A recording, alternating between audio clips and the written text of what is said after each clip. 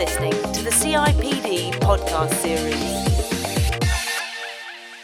These days, social media is part and parcel of the fabric of our lives. It's connected us to our friends, families and current events in ways we couldn't have imagined even a decade ago. But at work, the impact of social media and its use has been less clear-cut.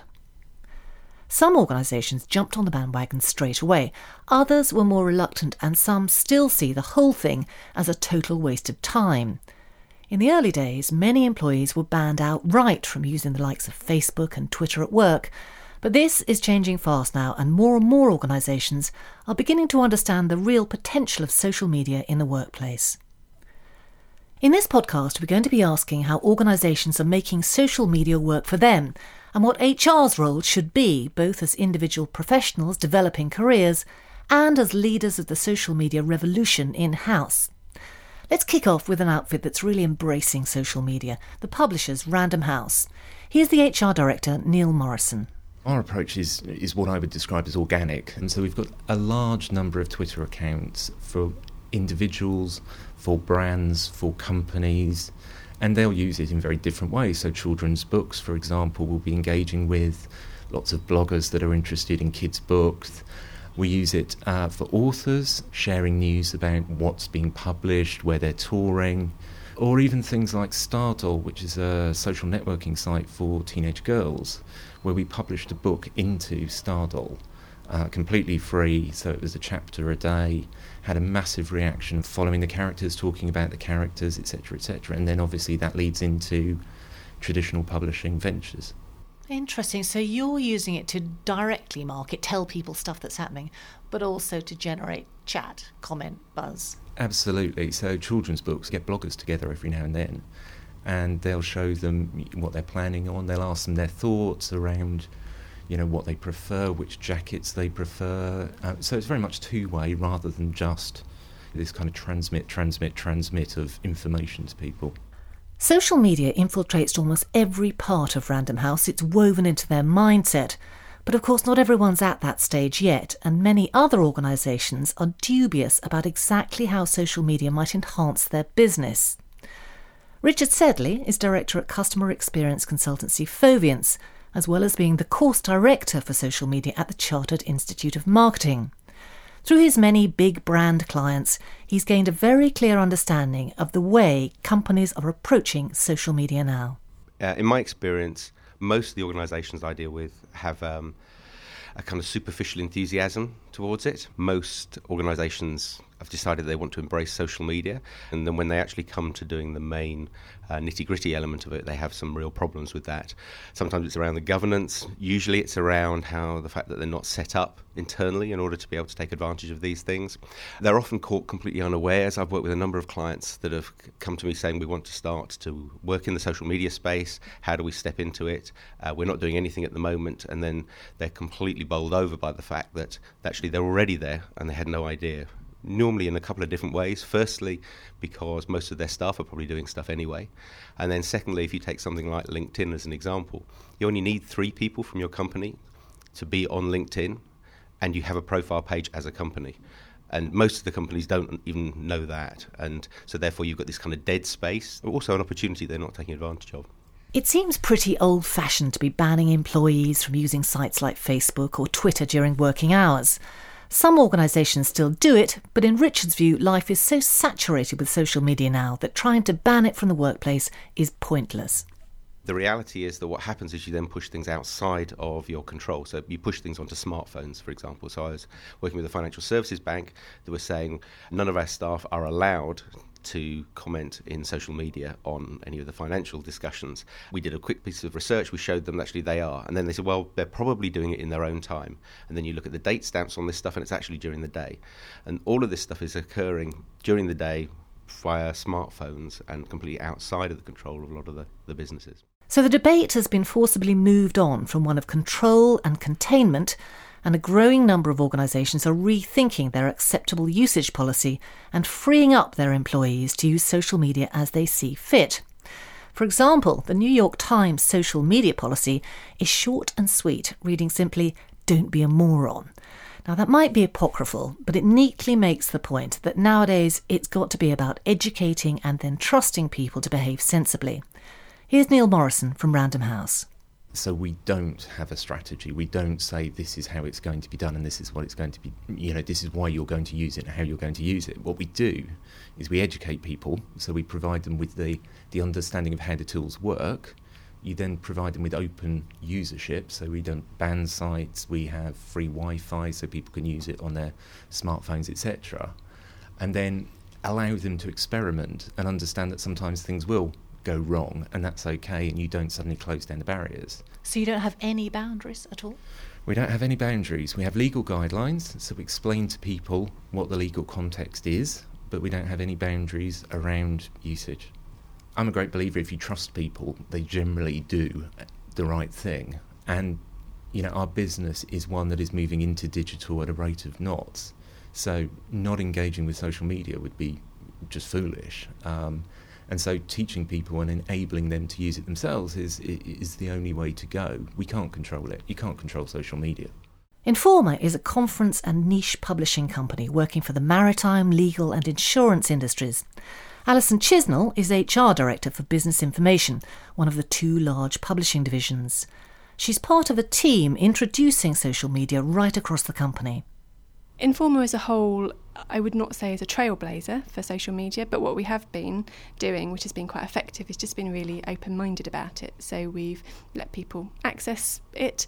To Twitter, to Facebook, to LinkedIn. We've encouraged people to use it, particularly to gain more community feel around the various publications, and that's been quite successful, albeit in quite a sort of small scale way. So we've sort of dipped our toe in the water, if you like, particularly around finding out how we can kind of maximise the sort of benefit of it. But we've still got quite a long way to go, I think. Alison hasn't been using social media in a professional capacity for that long, but already she's an emphatic evangelist. I use it to network with other people, very strong networking community. And particularly on Twitter, because it uses hashtags, there's a hashtag called Connecting HR, which is quite a vibrant HR community and collective, which is a great thing to be involved in. I also use it to research information, to keep up to date. I read a lot of blogs. There are quite a few HR blogs out there, both here and in the US. It's a really great way of finding out bite-sized information that's really relevant and up to date. And you are on transmit mode, aren't you? You have a blog yourself. I do have a blog, yes. Why do you do that? I never thought I would do it. The main reason why I started to do it was because I wanted to find my voice, really. And it sounds a very strange thing to say, but I have found through the process of writing things down and articulating things that I've been considering and thinking about, it's also been a great way of having other people interact with those thoughts, adding to them. And, I get lots of comments that are often far better than the actual blogs themselves. And how does your employer feel about it? They're very happy. I mean, in fairness, with any of these things, I'm always very mindful. You have to be mindful. You have to be mindful about what you tweet. You have to be mindful about what you write about in a blog. I would never write anything in my blog that I wouldn't be happy for my CEO to read, or for, any of my other colleagues or any other employee to read. Like Alison, Neil Morrison leads by example too. He also has his own blog, posting ideas, issues, thoughts and conundrums online. I like to see the debates that start from ideas. And I think there's one thing expressing views. We can all do that. When you put a view out into the public domain, what you find is that you have people who build on it, people who challenge it, people who completely disregard it. And then that educates you, it educates other people that read it, it helps you hone your thinking. And I think that's all good personal development. It's not about profile. I think there are much easier ways to get profile than writing a blog. You can go and speak at conferences, you can go and write for the magazines or whatever it is. It's more about the community conversation that then develops around a piece, and that can be on a blog, it can be on Twitter. I had a fantastic conversation about national minimum wage this week on Twitter, which in 140 characters isn't easy. No. But for me, I think it's a way that I develop myself, and it's a way that I can contribute to a conversation that other people are having as well. Social media offers us all a free platform for knowledge sharing. Neil and Alison's blogs are obvious examples of this. Both of them focus on collaboration and information sharing. It crosses cultural boundaries, it crosses international boundaries. So I know a lot of people in the US who have very different ideas, very different issues, some ahead of us, some behind us. And so, yes, it breaks everything down between companies, between cultures, between countries. Quite apart from what Random House does as a business, do you find this collaborative approach improves systems and activities within the company so that people solve each other's problems because they're collaborating across social media networks? Absolutely, and I've seen this, particularly within the HR field, where people have got questions and you respond, yes, I can help you with that, or they need anything from a simple policy, has anyone got a policy on X, Y and Z, through to how would you manage this circumstance, what would you do in this situation? And you've got available a whole field of people there who can give you their views or insight. A lot of lawyers are on Twitter as well. You can get some pretty good free legal advice from people in situations. So, yeah.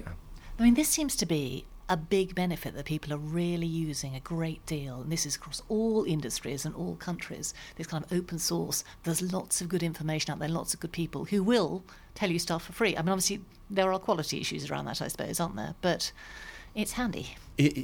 Obviously. It's the same as if you go to the pub and ask people, where would you go to have your car serviced? You're going to get different views and you're going to get different opinions, and you need to make a choice on that. But I think the ability to have that conversation, there's sites like Focus in the US where you can ask a question and experts come and give you an answer on it. You can then decide what you do with that information, but it's not going to harm you to get different views and different opinions. Although Twitter has passed the 100 million users mark, it's still quite misunderstood. But Alison Chisnell has had a bit of a Twitter epiphany of late. It's been quite a revelation for me, really, in the last year or so, of how Twitter can be very useful and beneficial on a professional level. So I think a lot of people still kind of associate it with celebrities tweeting and it being very kind of fluffy, and there's plenty of that going on. I would be lying to say otherwise. But actually there's a lot of professional organisations, a lot of professionals who are really using it to communicate to each other, and a lot of HR people as well. There's a very strong HR community on Twitter. As Alison says, you can find this community by typing in #ConnectingHR into Twitter, and you'll find her right there. Using social media like Twitter, LinkedIn and all the rest has two big benefits. Firstly, of course, you can develop your company's reputation. And secondly, there's a strong element of personal development. And if you leave one role, you can take your network along to the next, and so forth right over your career. It's been quite interesting to see where people have been looking for other roles, that they often get a lot of support, particularly from the HR community on Twitter, that they will, and the Connecting HR community, that they will they'll tweet out about the individuals who are looking for roles. They'll use their own network of contacts, and certainly when I've been recruiting HR people, I've also tweeted about it, and I've had some good CVs through from my Twitter contacts. And I haven't yet made my first social media hire, but that's I had a couple that went through to second interview, so it's only a matter of time, I'm sure. You're listening to the CIPD podcast series. Making this work for your company doesn't have to be all about the big social networks like Facebook, Twitter or LinkedIn. It can be much closer to home, on the company intranet, for instance. At Aviva, they're using social media within their intranet discussion forums to speed up internal company processes. Here's Richard Sedley. They've got some low-level innovation happening in there in a very insightful and kind of useful way. I was talking to someone I know there who was giving me an example of how someone was complaining on the forums about the people directory, saying that I can find the person and then there's kind of 4 or 5 clicks before I can actually get to their email address. And then there's another 4 clicks before I can get to their telephone number. Someone within the IT team saw this, the next day replied to the post saying, I stayed late last night and I've adjusted that. and then suddenly it's changed. So collaboration. Exactly, but if you'd imagine that in a more formal process, they'd have had to put a change request going through, it would have gone through up one line manager, across the organisation, down another line manager, and the whole thing could have taken a minimum, I would have thought, of a month, if not a couple of years to action those kind of things, because they kind of get lost in the soup of other projects. Social media is proving transformative for many organisations, but there can be downsides. I asked Richard to give me the pros and cons. The more immediate pros are you can scale quickly. I think you can amplify. I think you can engage with audiences both internally and externally to your organisation in a way that you maybe haven't been able to do before. So if you're looking for change, then I think it can be a very good thing. If you're thinking about the downside to this, it might be the case that individuals within your organisation begin to get profiles and then they move on. So being able to make sure that you manage individual profiles and in relation to the overall company brand, I think, is important. I think unless stuff is managed properly, you can have some PR disasters. There's a number of organisations that have had all sorts of different problems with this kind of stuff. But really, most of those, to me, seem to be about that they haven't got in place either physical or just policy structures which prevent some of these things from happening. Random House has freed up their social media policies and everyone is encouraged to have a go and explore the options, but the freedom can come at a price. The downside is that sometimes people don't quite use it in the way that you'd want. So an example would be they're tweeting as a brand, but they can come across as a person instead of the brand, and you know, you can get that confusion between what they're really there for. So if you're tweeting as Jonathan Cape, for example, then people are following you because they're interested in Jonathan Cape, not necessarily the person that's tweeting behind the scenes. It's the brand, not the person. That's right. Whereas if I'm tweeting as Neil Morrison, people are following me because it's Neil Morrison, not because it's necessarily Random House HR Director.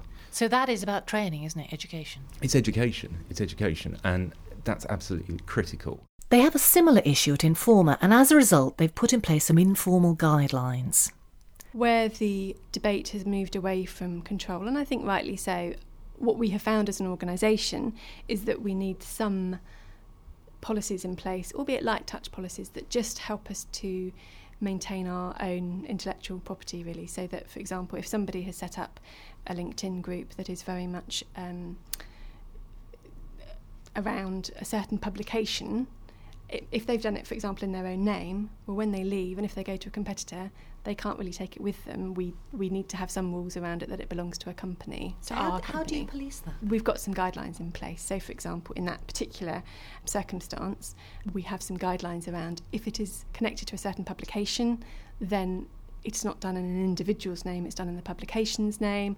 There always have to be two users who have the pass words to it and have the access to it. There's just some kind of common sense guidelines, really, that just mean that it's not all about the individuals. It's, in certain cases, it's around the publications, but there's obviously a line that has to be drawn. It's interesting you mentioned this, because this has cropped up before in the course of our conversations around social media, this business of being very clear about who is talking. That's true. Whether it's an individual or whether it's the organisation, and indeed the issue of who people respond to from outside the organisation. So if you're the person who is actively blogging, actively tweeting, they'll come to you. Mm-hmm. But of course you may not be the most senior person.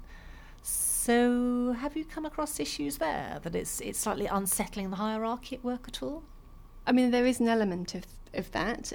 I do think that the people that I have met seem fairly cognisant of the fact that we all operate in our own organisational hierarchies, and that just because they've heard of one person, that doesn't necessarily mean they run the whole show. So, how to get your arms around this if it all feels a bit big and scary? Well, first a warning. Many organisations have jumped on the bandwagon without knowing what they're trying to achieve. They ask people to follow them on Twitter, they've got the Facebook page, but as Richard explained, that just isn't enough. There's the kind of classic example of we need a Twitter strategy. And so therefore it normally gets given to the person who is the most experienced, which tends to often be the youngest person in the room. And in those kind of circumstances, it's hardly surprising that some of these things are a little bit kind of directionless, and you often have a few of the kind of mistakes that take place. I mean, personally, I don't think you even need a social media strategy. Wouldn't be upset with having a customer strategy or a marketing strategy, any of those kind of things. I think social media, in the same sort of way as the telephone is used, could be part of those things. Who has a telephone strategy? Probably none of us, right? So I think the ability to be able to bring social media into the kind of business processes is it's probably a necessity now. Should organisations be looking at specific areas in terms of, they should be looking at recruitment, direct marketing, brand management, whatever it is, and then thinking, how can we use social media? How can we integrate social media into all that? Or should it be the other way around? Should they be looking at social media and saying, how can I use Facebook? I think you pretty much all of these things, if I'm honest. I would start with a digital and social media approach to begin with. So start with the people that you're currently interacting with. And that's from a marketing perspective to employment to recruitment, could be any number of these areas. That doesn't mean that the thing that you end up with in terms of a campaign, for instance in recruitment, is going to end up just in the digital space. But I've seen so many times people put recruitment campaigns and then say, you know what, we could do something in social media. You know what, we could do something with digital. And that's every time it goes wrong as a result of that, because people haven't thought through how they're going to integrate things. So I would say start with the digital space, start with the social media space, and build out your campaign from that. For people who aren't as deep into social media as users right now, they'll listen to this and think, this sounds huge. How do I get my arms around this? How do I monitor? How do I make sure my people are doing what they should be doing? How do I see what the advantage of my business is? How do they do that? Are we talking about a whole department now that organisations will need to keep across this, or is this something that everyone needs to be trained to do within the organisation? I think everyone needs to understand certain elements of it. So training is key. So I'd say training is definitely key. I think that some of the examples that are in other businesses, and what you're starting to see with a number of businesses is they're starting to share the examples of where stuff went wrong. So I think there's a kind of learning process of how to do things and how not to do things.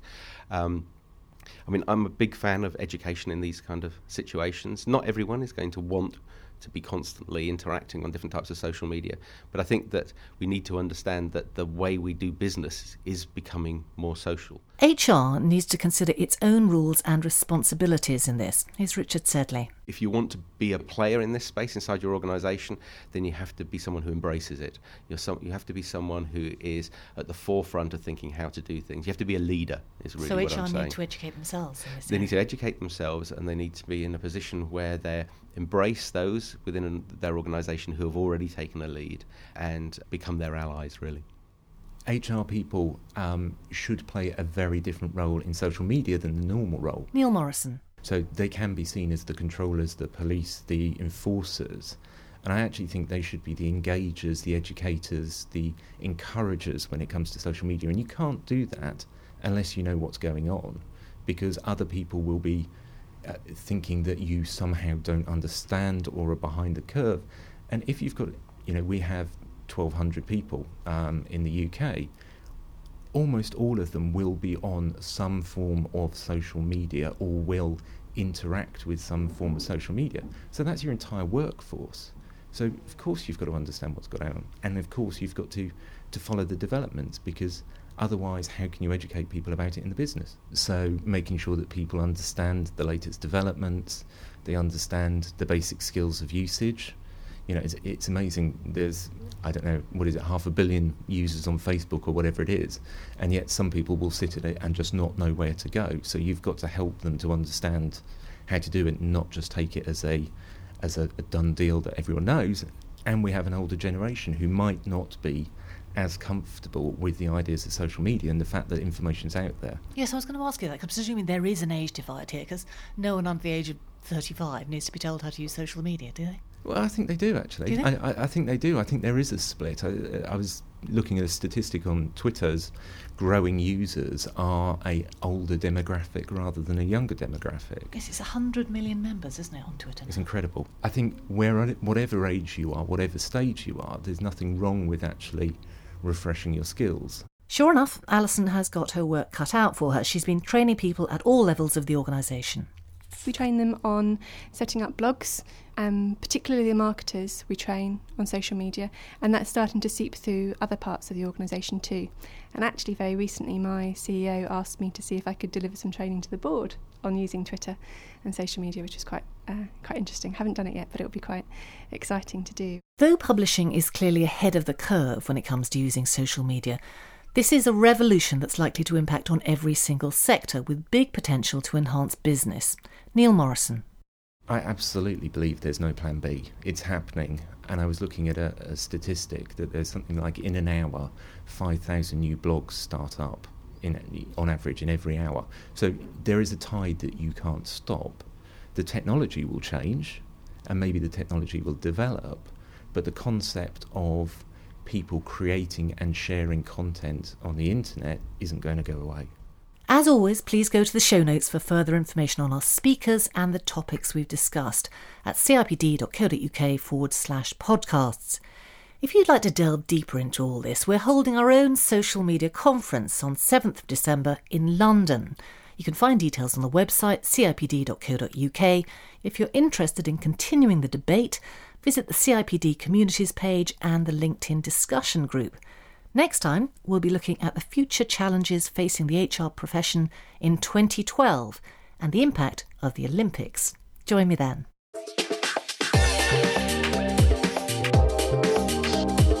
You're listening to the CIPD podcast series.